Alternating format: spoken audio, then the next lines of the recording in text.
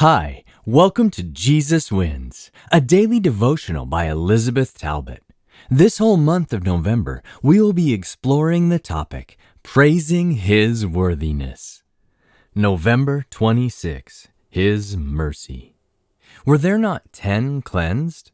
But the 9, where are they? Luke 17, verse 17. There are certain places in this world where social and ethnic barriers tend to break down and disappear because a greater reality takes over. One of those places is hospitals.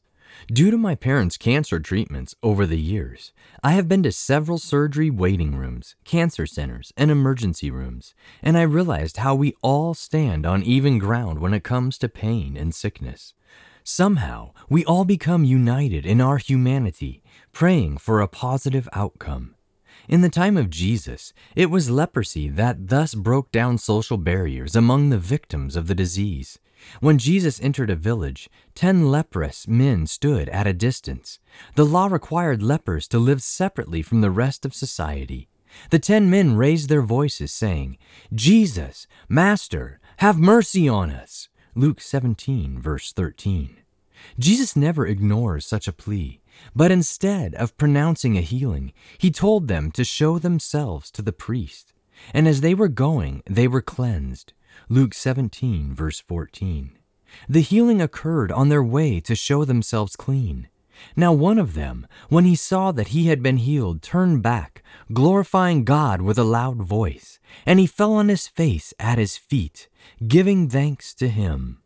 Luke 17, verses 15 and 16. Amazing! When he saw that he was healed, the man turned back and did 3 things. Glorified God with a loud voice. In Greek, phones megales. 2 words that make up our English word, megaphone.